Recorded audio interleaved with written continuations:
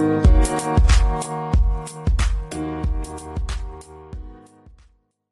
right. So, ladies and gentlemen, welcome back to I don't even know what episode we're on anymore. I think it's 113. I think it's 113. But yeah, welcome back, ladies and gentlemen. It's been a weekend of actually entertaining football with 3 games to go in La Liga, I think 4 in England. It's we're at the tail end of the season now. We're like, this is where the funny business no longer happens and the real business is about to begin. The unseriousness goes out the window and the seriousness returns. That's in theory. In theory, at least. In theory. No, that's going to be the title of the podcast, The Seriousness Returns. I like that.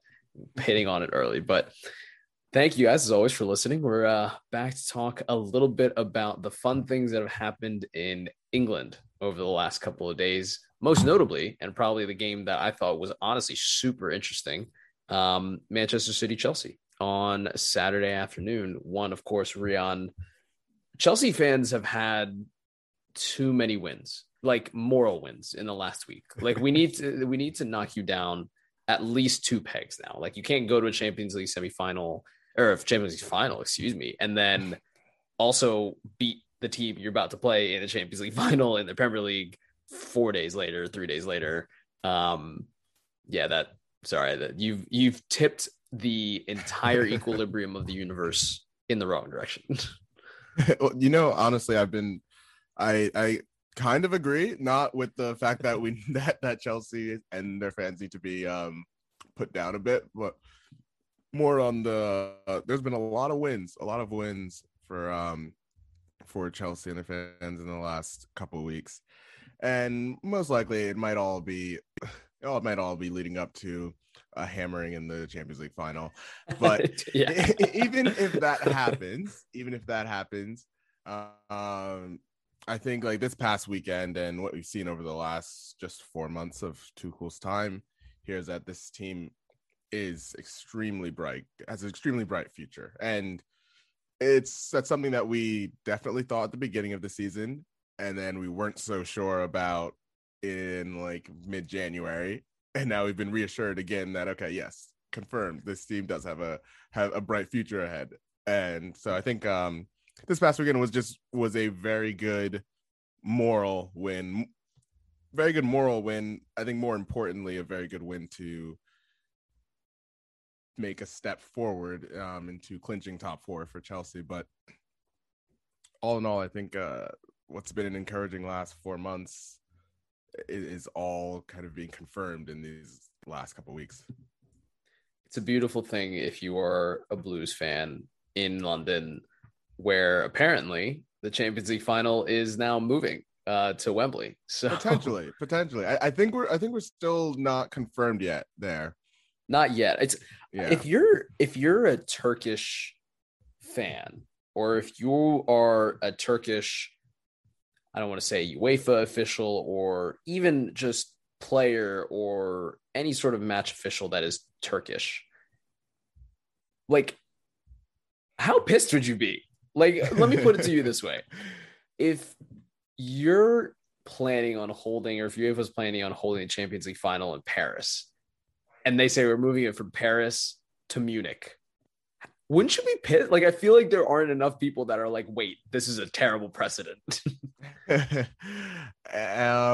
It's interesting because it's really a situation where if it weren't 2 English teams that were in the final, then this probably wouldn't be as much of an issue, right? Like we're seeing that the Champions League final might be moved from Istanbul to, I think the 2 places that are being considered right now is London and Portugal.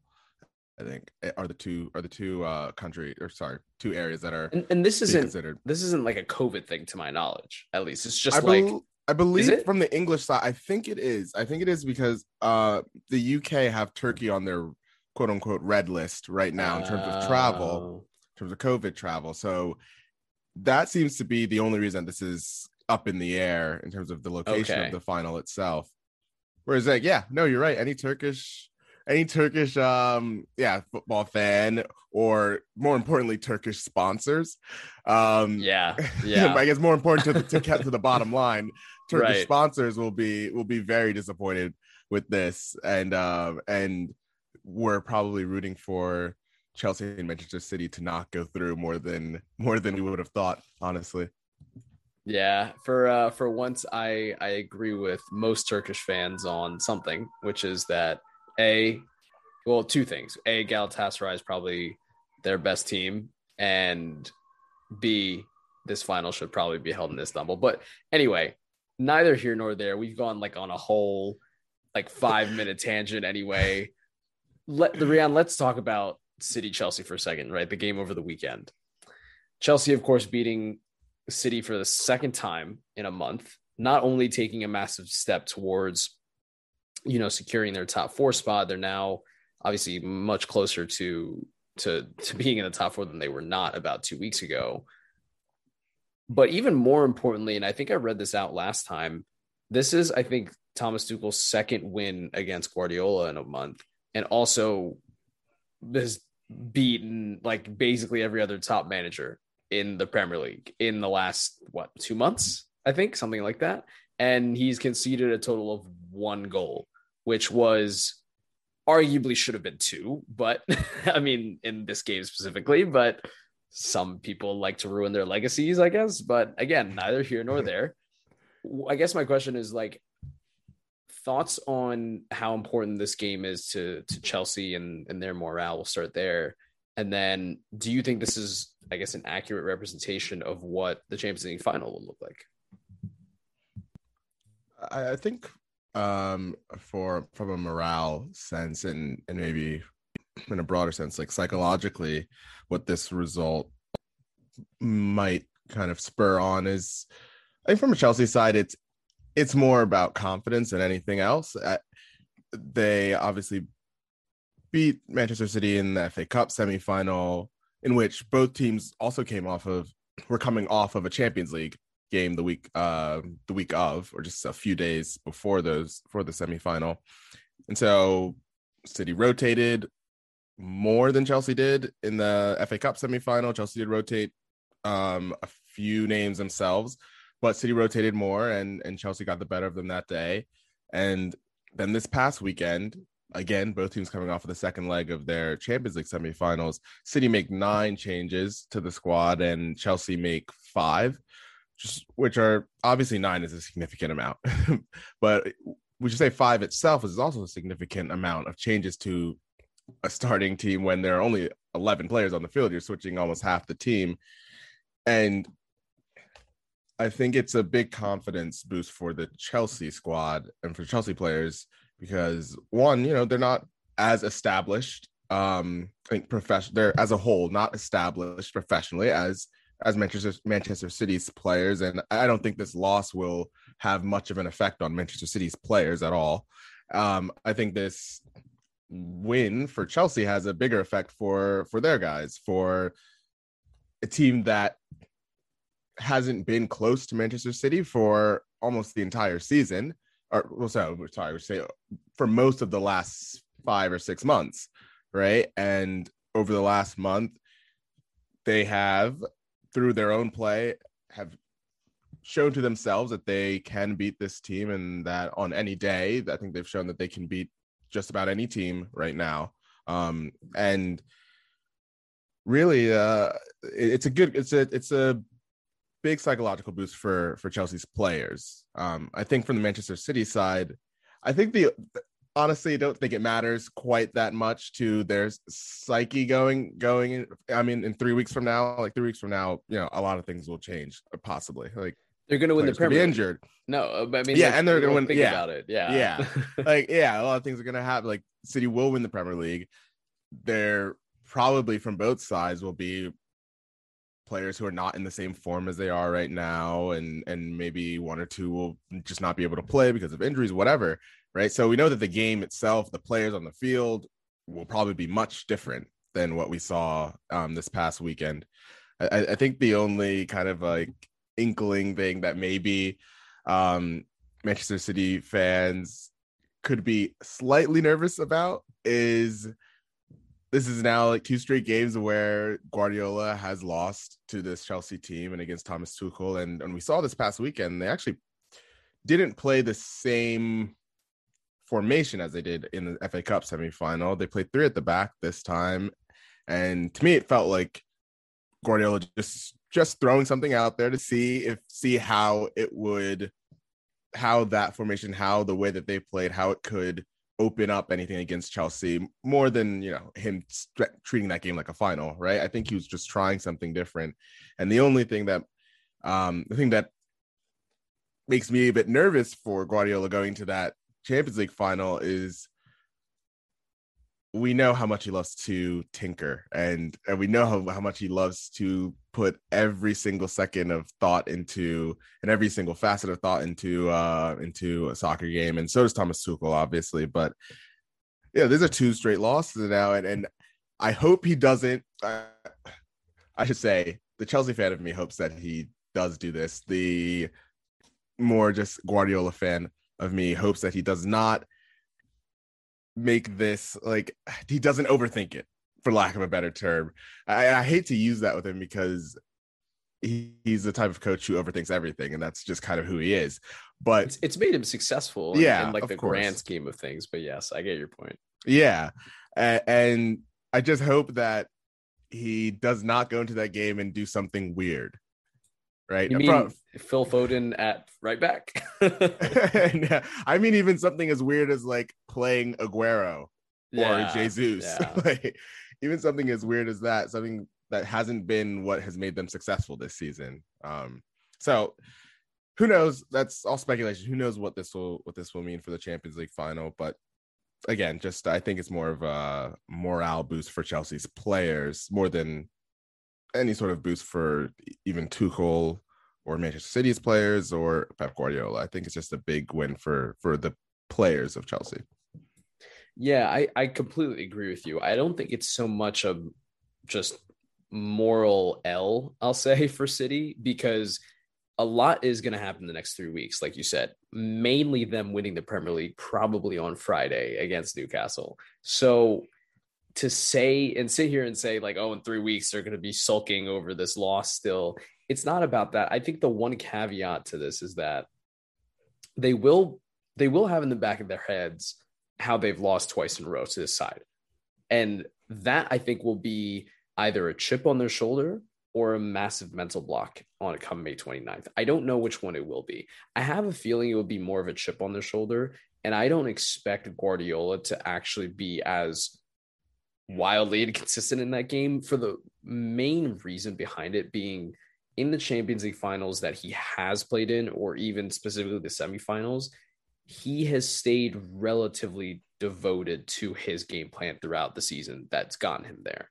I think what we saw this weekend was him more or less using this game as an opportunity to see what could work against this Chelsea side. Clearly, we found that for large parts of this game, it wasn't just a late goal. It was large parts of this game that they did not dominate and they were overrun in some cases. B, I think a part of it was also like the Aguero factor, just like, let's see if we can get him to win, the Premier League with him on the field. I honestly think there was a nostalgic factor about it. But for May 29th, this is serious business. Like this is what Pep was brought in to do. And I don't see him tinkering as much as we're kind of accustomed to in these knockout rounds, because it's one game, you have one shot.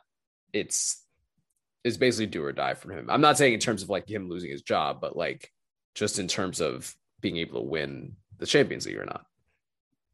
Right. And look, Kevin De Bruyne didn't play in either of these 2 games that Chelsea played. Like, yeah. That's a big factor there.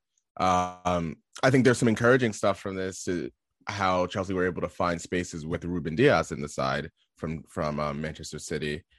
But yeah, this game turns on a chip, a failed Panenka from Sergio Aguero, where you have to give credit to Mendy as well, because he does start to dive.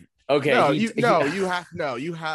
think it would be crazy not to give the keeper credit there, because sure, we see a lot of keepers still jump. How many times do we see keepers jump and then come back to the other way? I get that. But at the same time, you're looking really dumb if he does slot that either side of you and you're just standing there. So, oh yeah. Well, that's not what happened though. I He jumped. yes, He did start to jump to the right, and then saw that whatever it was, maybe it was Aguero's run up, maybe it was the fact that the ball was not hit with a lot of pace, which I it mean was a the lot of fact that Pinocchio's on, Aguero but slowed down. Like he just, yeah, it yeah, wasn't a well concealed Panenka. It was a bad yeah, Panenka. It was a very bad Panenka. And honestly, if you're a top keeper like Mendy has proven himself to be, especially this season, you're probably going to recognize what a striker is doing. It yeah. honestly, the second like he was 2 yards away, I was like, something's off. Something is very off. This is not going well. No, I think you're right. It's the run up. The run up was not one of someone who might try to smash the ball into the net. It was Right. like you're saying, it was slow. You could see him, the gears kind of turning as he's about to try to chip. Definitely made it easier for I think Mendy to read. But the game turns on that moment. Could have been 2-0 going into it. I think there's a shout for Raheem Sterling at the beginning of the game is his tackle on Timo Werner that I think in La Liga or Champions League that's a red. I do think that. Yeah. Like, but No. Yeah. At least you could if I'm wrong, you could definitely let me know. No, you're not. It's funny because I literally had the same exact thought. That's all. But yeah, so the game really does turn on that penalty, and perhaps City should have only had 10 men at the end of that half, and also perhaps City could have been up 2-0, and the game changes there. And I thought second half Chelsea were really good, and I think they outplayed Manchester City pretty thoroughly in that second half. I know that in the XG, I think City were somewhere around like 1.7 and Chelsea were somewhere around like 0.7 or 0.8, right? I think one of the things that sometimes limits like single game XG totals is the fact that Chelsea had a couple goals in that second half, which were just offside, right? And granted, I think Timo Werner was offside a few times in that game, and I think the only one I can really criticize him for is perhaps the one that was a ball played straight through the middle of City's defense, and he was maybe like just a couple yards offside because he didn't come back onside enough, and then the ball was played to him, and whatever, he was in so much space, and he rounded Ederson and scored. I think in that case he should do better to get back onside for that one, because there was just so much space when that ball was played that he didn't even need to be gambling necessarily to be like right on the shoulder of the defender. But outside of that, you had the Hudson-Odoi goal somewhere around the 80th minute where he was offside he was genuinely offside, but his knee and maybe half his foot. Yeah. It was a close one, so it was still timing there, and Chelsea could have taken the lead at that point too. So those don't register on in the XG model at all, because that play technically never happened. All that to say that I think that Chelsea created a fair amount on the break against City in the second half, and at the end of the day, there's another Raheem Sterling incident where I think Zuma fouls him. I think it was hard for the referee to see it in live play. I am surprised that the VAR did not go back and reverse it, but Zuma looked like bewildered after it too. It was the funniest thing. He looked so lost, like he had just been hit over the head, and someone was like, he was just like, "What just happened? What?" Yeah, he did. It was a goofy sequence, which was unfortunate because just a few minutes before that, Zuma had an amazing tackle on Sterling in basically the same position, and just handled it a lot better the few minutes before he probably should have been called for a foul in the box. But Chelsea keep going, and Marcos Alonso ends up scoring the winner in stoppage time, does that thing that he usually does where he just crashes into the box, and on most days he's Chelsea's best striker when he does start, and came up with another big goal in a big game for Chelsea, and Chelsea probably kind of steal 2 points there. I think run of play that game probably a deserved draw. Probably would have been a deserved draw for both sides. I thought City were a bit better in the first half. I thought Chelsea was better in the second half, and I think a draw would have been fair. But we know that not every game ends like that, where teams get what they deserve. And for Chelsea, this was a much bigger extra 2 points than it was for City, because, like we said, City are going to win the league. That's going to happen. But for Chelsea, this was a much bigger win for them, not just psychologically, as we talked about earlier, but for the table itself, put them into third place. 100%. 100%. Well, Rian, why don't we move on from talking about the inevitable Champions League final towards talking about two teams. Well, one team we probably haven't talked a lot about recently. Another we have, Leicester Newcastle. I think this was probably the biggest surprise out of the last 3 to 4 weeks, I would say, in the Premier League. Of course, Leicester taking a 4-2 L. They're now in fourth. They have, probably one of the hardest European schedules for like a team that still has like something to play for. You know what I mean? Like they have United tomorrow, recording on Monday. I think they have Chelsea in the FA Cup final this weekend, right? And then Chelsea in the league, and then Spurs the following weekend. So very, very tough run of form. And it's not that Leicester can't get points from this. It's just that back to back.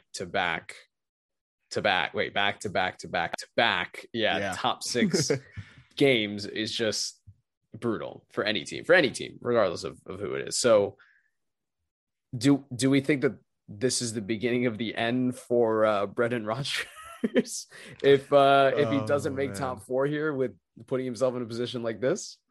I'm just throwing it out there.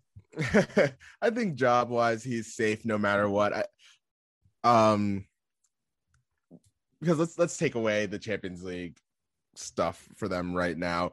5th place again, second straight 5th place finish with Leicester would be fantastic. Would be still great work to finish once again above Tottenham and Arsenal, both clubs who spend far more money than Leicester.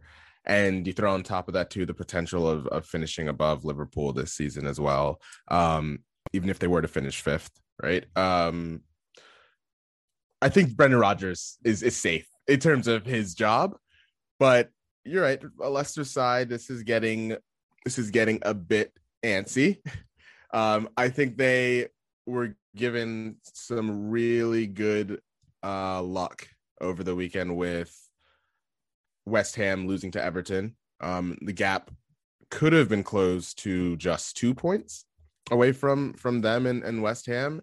And so I think they'll just be able to stay in the top 4 purely because of the gap that they have right now. But you said it, they have a massive game tomorrow against Manchester United. Every game now for them is a must win, right?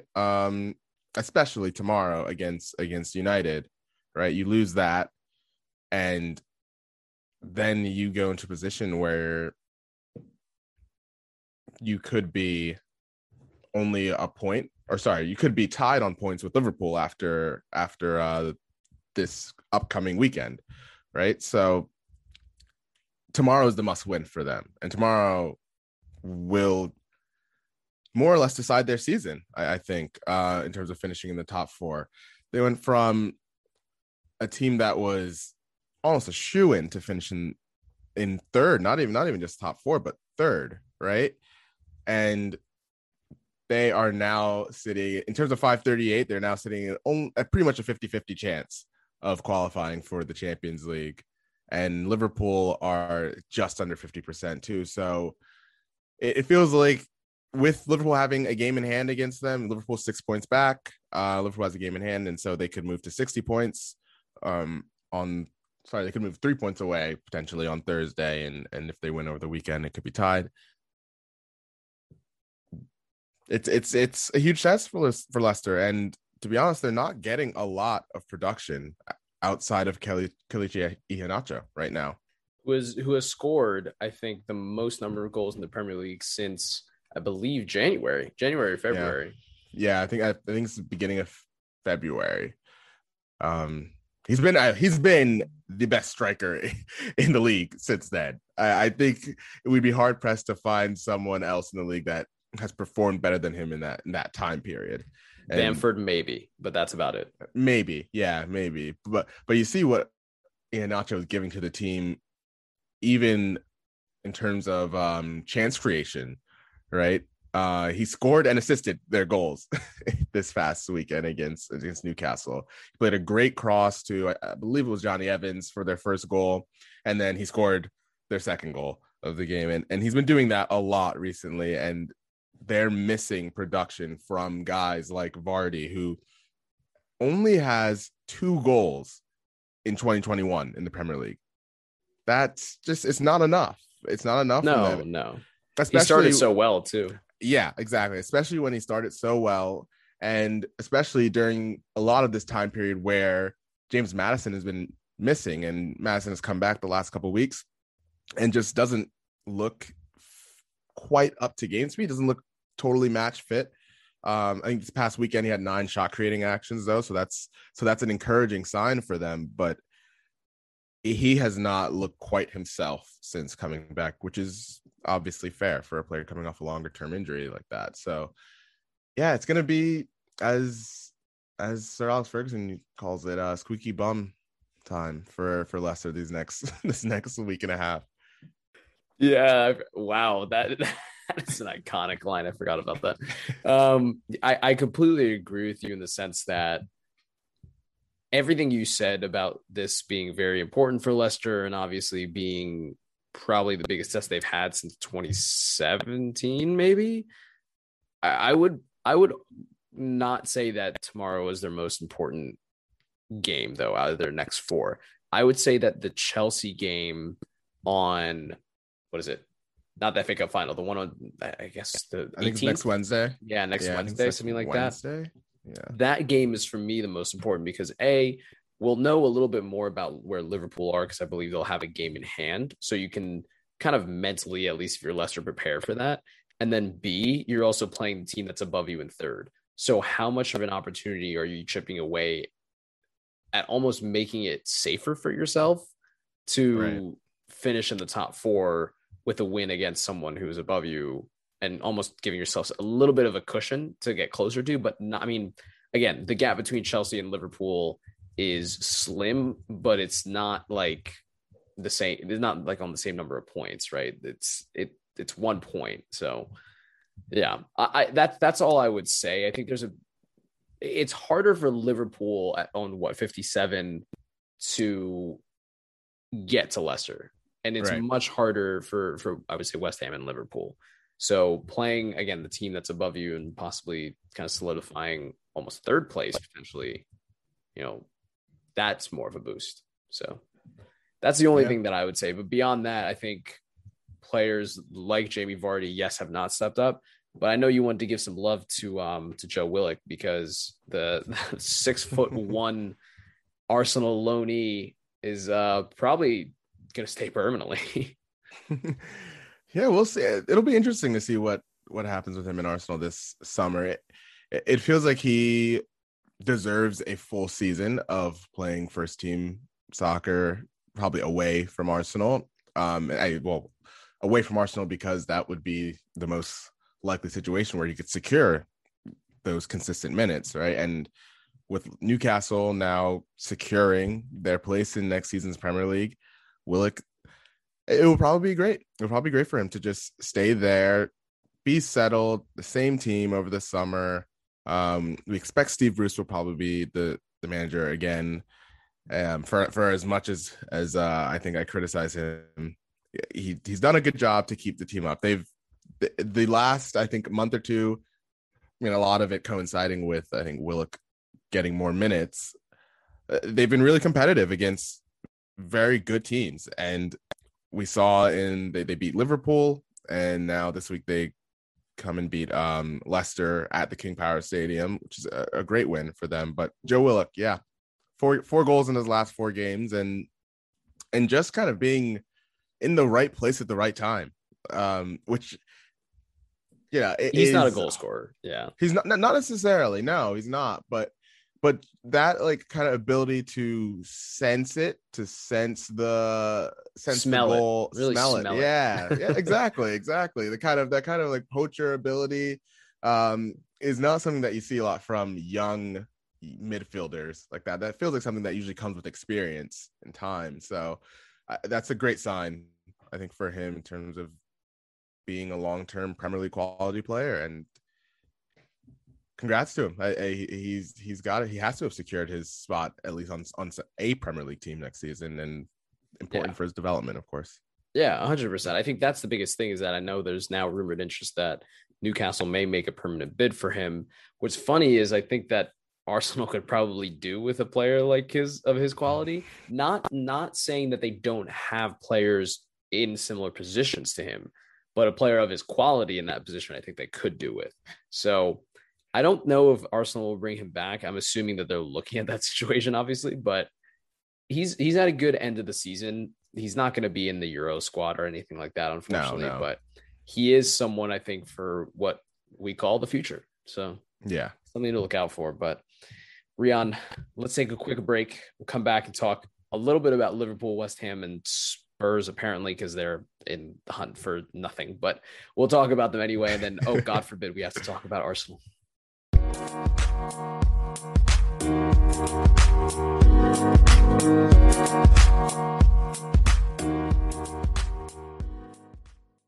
All right, ladies and gentlemen, we're back. We're talking a little Liverpool, talking a little West Ham, talking a little bit of Spurs. Like I said, God forbid we have to talk about Arsenal.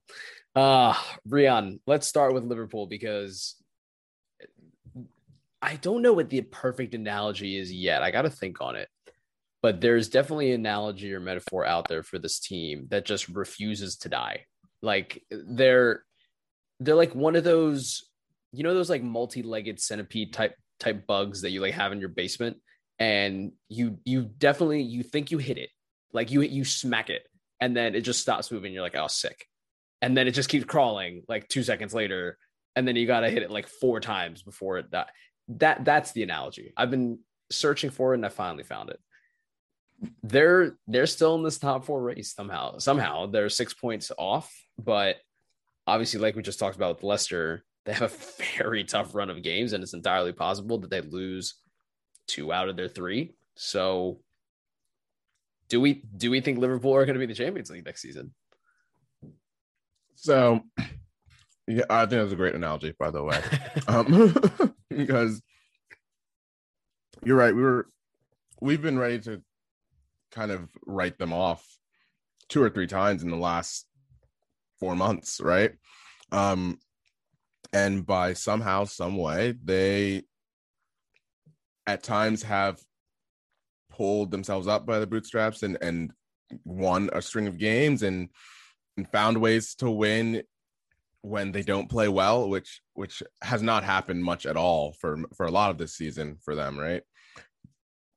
But the other side of this is teams like Leicester falling back to them, a team like Tottenham not ever turning it up another gear and making a real push for the top 4 has brought Liverpool right back into a position where maybe it's a big if, but if they win their remaining games this season, then there's a fantastic chance that they are in the Champions League next year.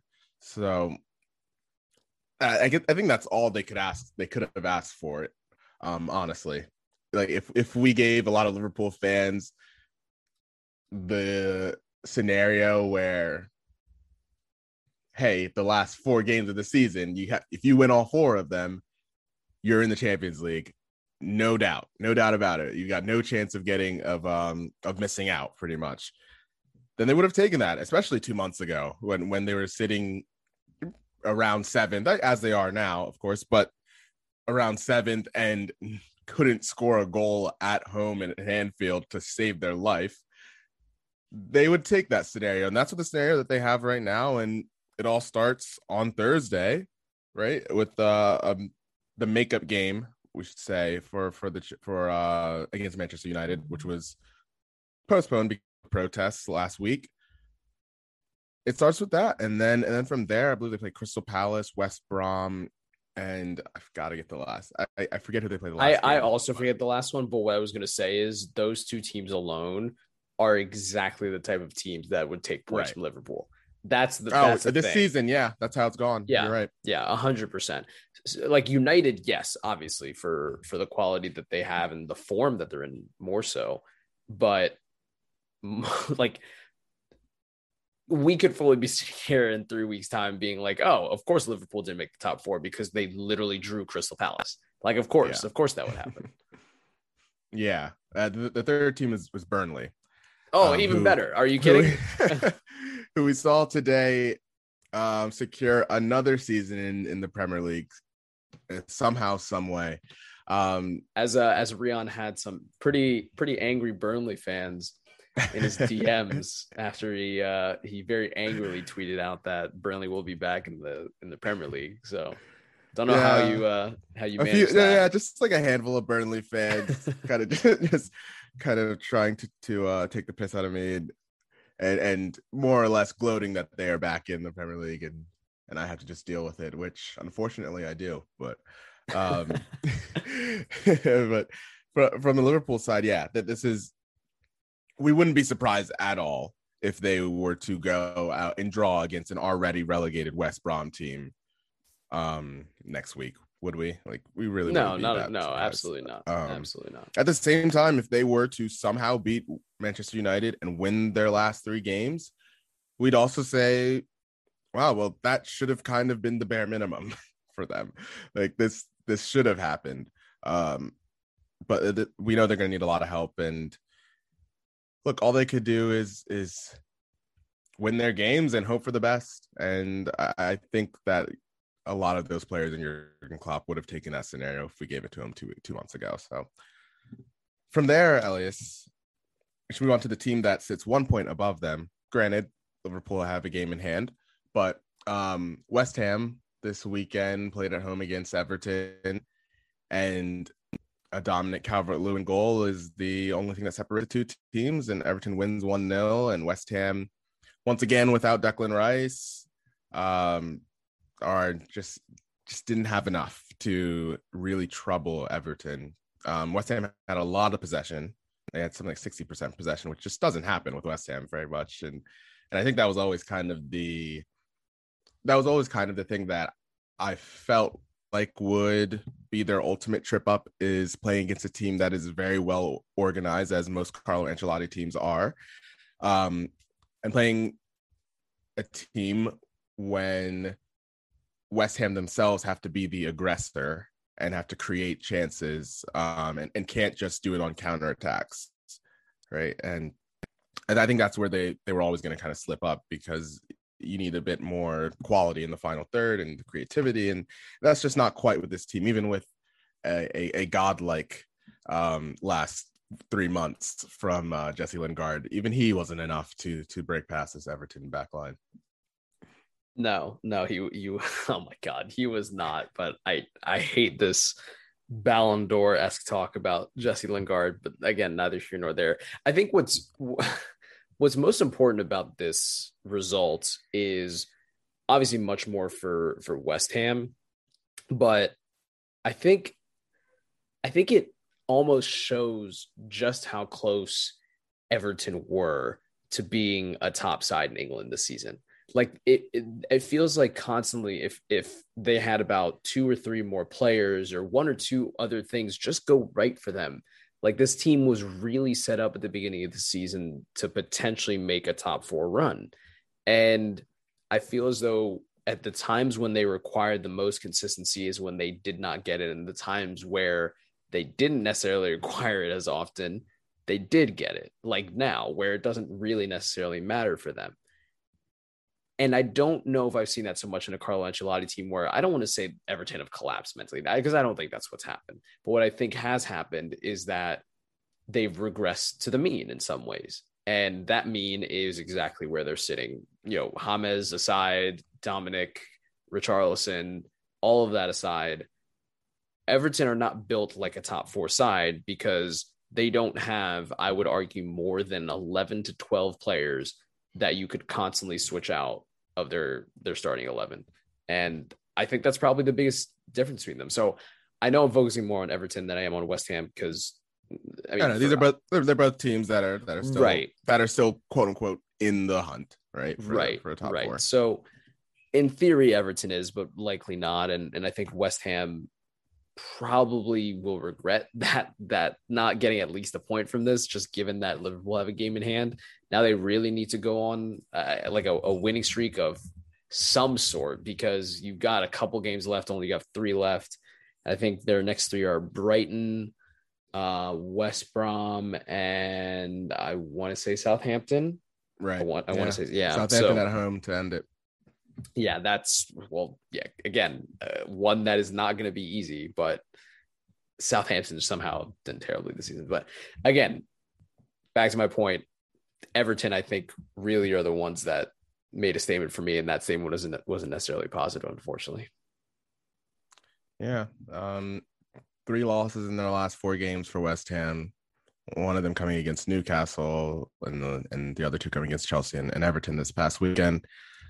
Look, they have still favorable games to end the season. You would expect most teams who sit in 5th to be able to beat Brighton, a team who's sitting in the bottom 5, even though some circumstances for Brighton being down there, obviously, and most of those being the fact that they have had Danny Welbeck, a 32-year-old Danny Welbeck, be their best striker this year. That's probably the biggest issue. But past that, an already relegated West Brom and a Southampton team who has won only 1 game since beating Liverpool back at the beginning of the year, where Ralph Hasenhuttl famously dropped to his knees and cried a bit.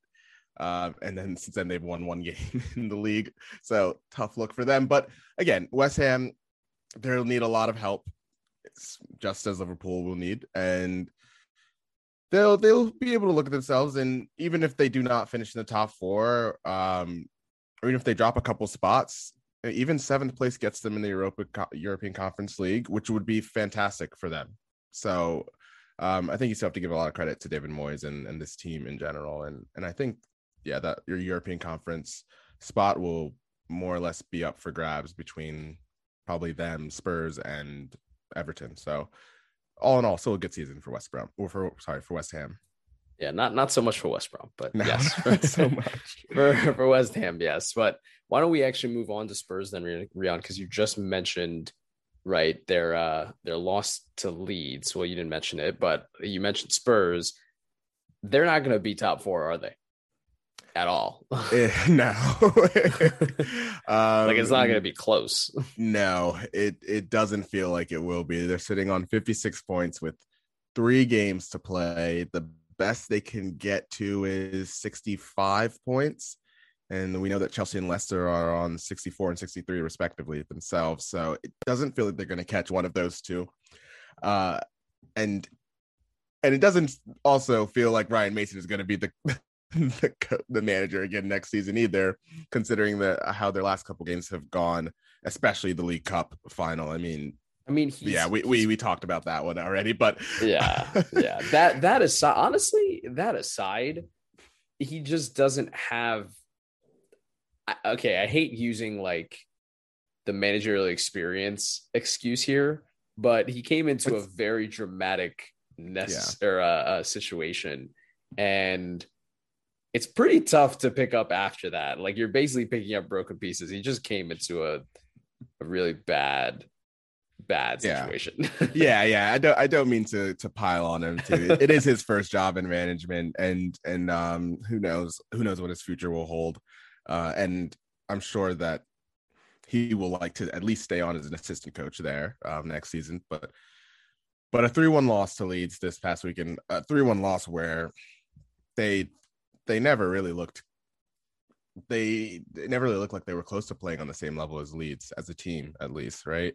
I know that Kane had his goal disallowed on another, fingernail offsides, which we have just had to come to grips with and just kind of accept as one of the kind of sad things that are now a part of the game. Watching a middle-aged man try to draw two horizontal lines as close to each other as possible for what feels like 10 minutes, what usually is still 3 or 4 minutes too long. And this is what football has come to, by the way. Yeah. And this is just what we have to kind of live with for now until we've got some robots doing it. So kind of praying for the machine overlords to take over the game. But I can't wait till we have. Do you remember that ad with they had like Beckenbauer? It was a Samsung commercial. They had Beckenbauer in the Galaxy 11 coaching like Messi, Ronaldo, Falcao, like just a bunch of just great ad money for Samsung. But that's what's gonna happen basically. Hopefully, that's the hope. But yeah, from a Spurs side of this, Leeds played wonderfully. Leeds played how Leeds play every week, how they've played all season, and what's made them probably one of the 3 most fun sides to watch. Not only just in the Premier League, but you'd probably say top 5 or 10 most entertaining teams to watch in Europe right now. They thoroughly outplayed Tottenham, and this is a big summer. This is a massive summer now, and we know that it's probably more likely than not that Harry Kane does stay just because of the cash that's in the market right now. That's to be able to get him. There's not much of it really. Daniel Levy drives a hard bargain, and that too. And the teams that probably could afford him are playing in England, and that will drive the price up even more. And at that point, we know most top clubs are not willing to pay top dollar like that for a 29-year-old Harry Kane, who we know is going to be injured every season. So Tottenham have a lot to deal with this summer, and we still have no clue who the manager might be. A lot of names getting thrown out recently. One of them was Julian Nagelsmann, who kind of always knew once Hansi Flick was stepping down from Bayern, that was always going to be an option for him.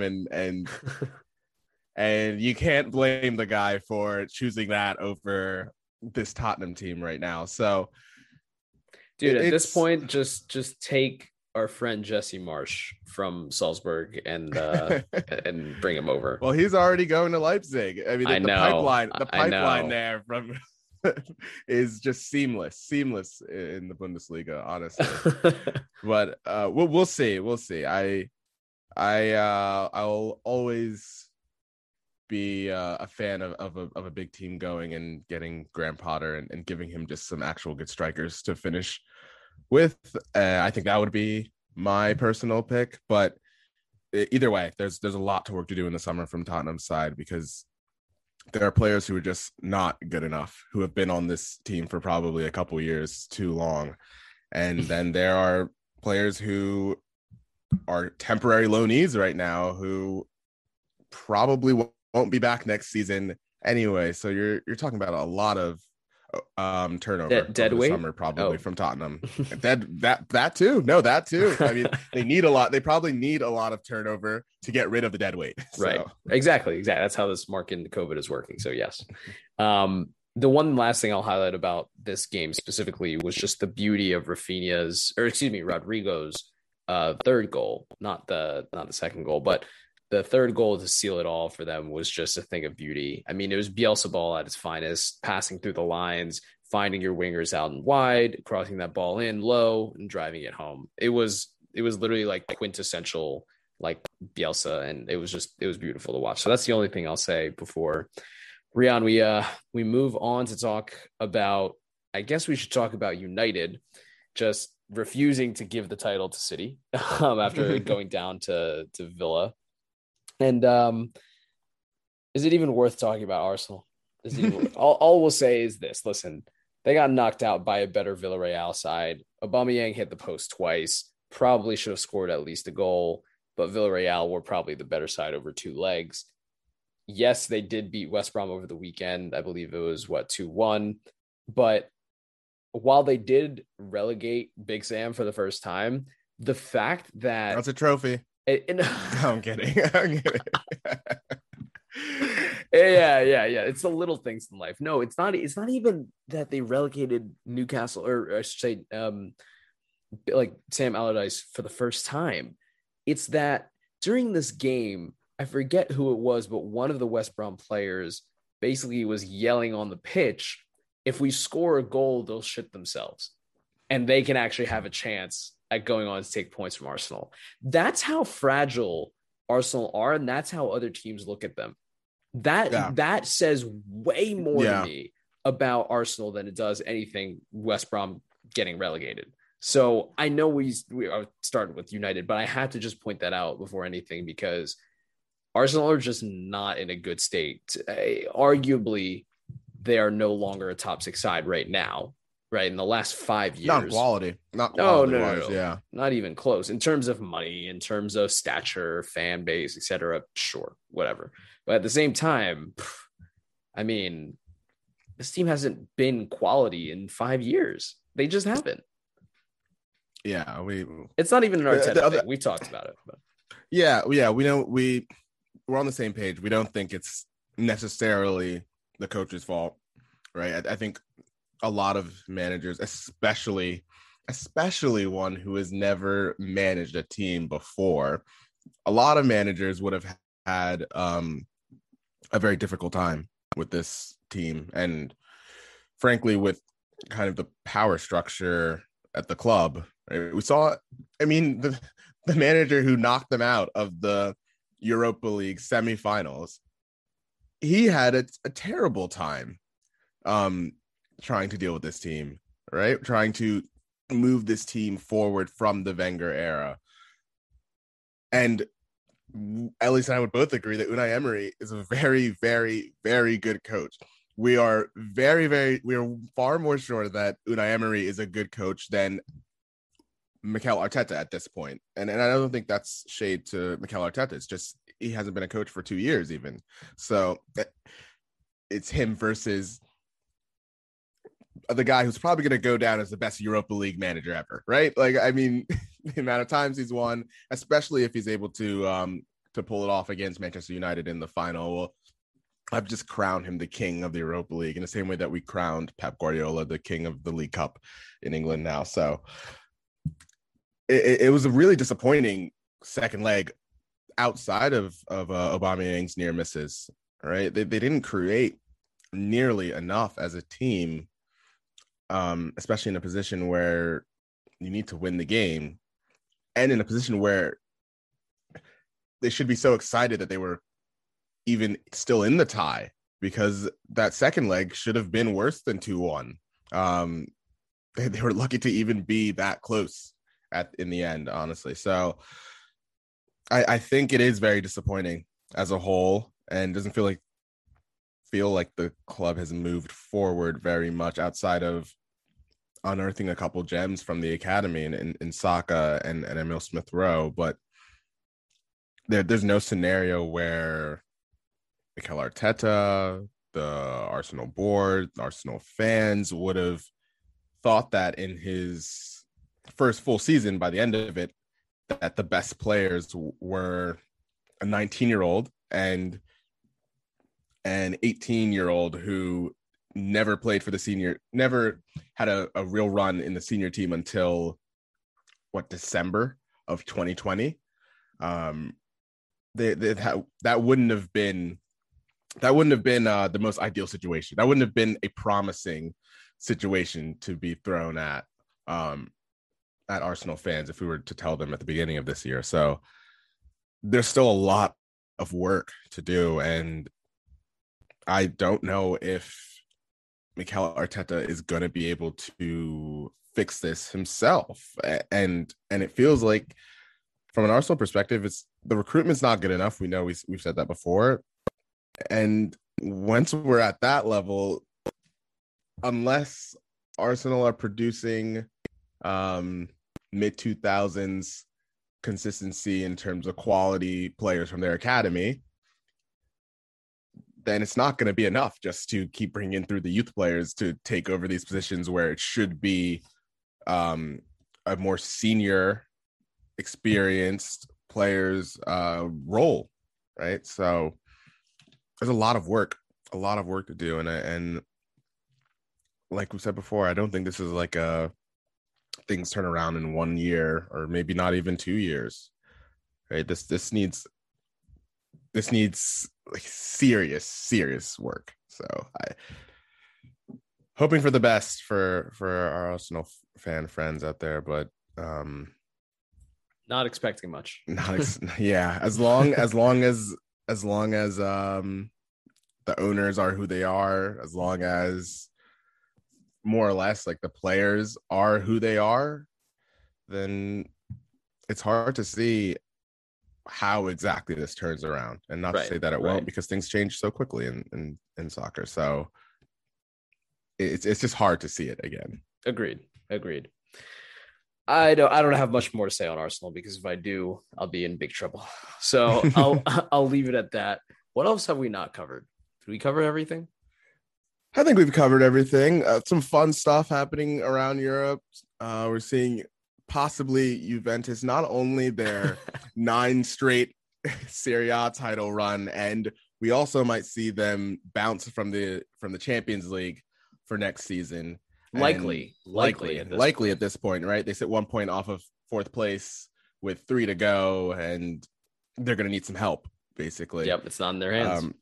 Yeah, especially after losing 3-0 to Milan this past weekend. And in Italy, their tiebreakers are not goal difference. It's head-to-head goal difference, as you see in La Liga as well. Right. Don't remind me. And so that Milan loss is even bigger. They beat Milan 3-1 in the first half of the season, and they just lost 3-0. So they've lost the tiebreaker against Milan there. And so they need even more help. Yeah, so that's obviously very exciting. And then I think the other thing would be France. The Ligue 1 title race took a big turn this past weekend. Right? Oh, yeah. Lille, who I believe were 1 point up going into the weekend, won their game on Friday night. The renaissance from Burak Yilmaz. I don't know what to say about this. The 35-year-old Turkish striker who has been amazing for Lille, especially in his last couple of weeks. He's scored some huge goals for them, including, I think, a 3-2 win against Lyon about 2 weeks ago, where they were down 2-0 and came back and won that game, and he scored the third. Scored another banger this past weekend. I think like a 35-yarder. And what was even more huge is that PSG drew against, I believe it was Rennes. And Kimpembe got sent off at the end of the game. So it's 2 straight games for PSG where they just lost their heads at the end. Obviously very concerning for Pochettino for the most part. It feels like a team that, yes, they do now have Neymar guaranteed through 2026. He signed his contract extension. Yuck. But I know. At least it ends the saga. We don't have to hear about him going to Barca ever again. Thank God. Done with that.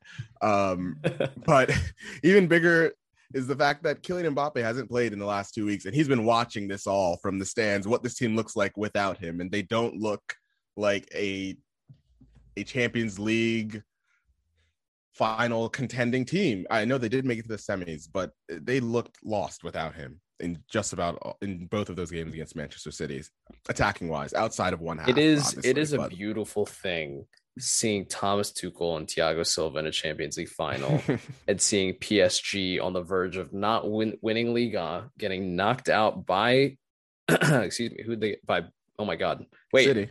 Damn, I was going to remember it. Yes. Getting knocked out by City. I almost said Bayern, but that was last year. And just, it makes me a little warm and fuzzy inside. That's all. And by the way, I will gladly take Pochettino at the end of the season if they let him go. Just throwing that out there. He should have waited. He should have waited another 6 months, because as we'll get onto with La Liga later in the week, feels like a decent chance that Ronald Koeman will not be the coach again next year, and who knows, that could have been Pochettino's job if he just waited a bit. But all speculation there. All this to say that there are 2 great title races still left in in Europe, in Spain and France, and we could be seeing Juve having to go to Czechoslovakia. Sorry, wow, it doesn't even exist anymore.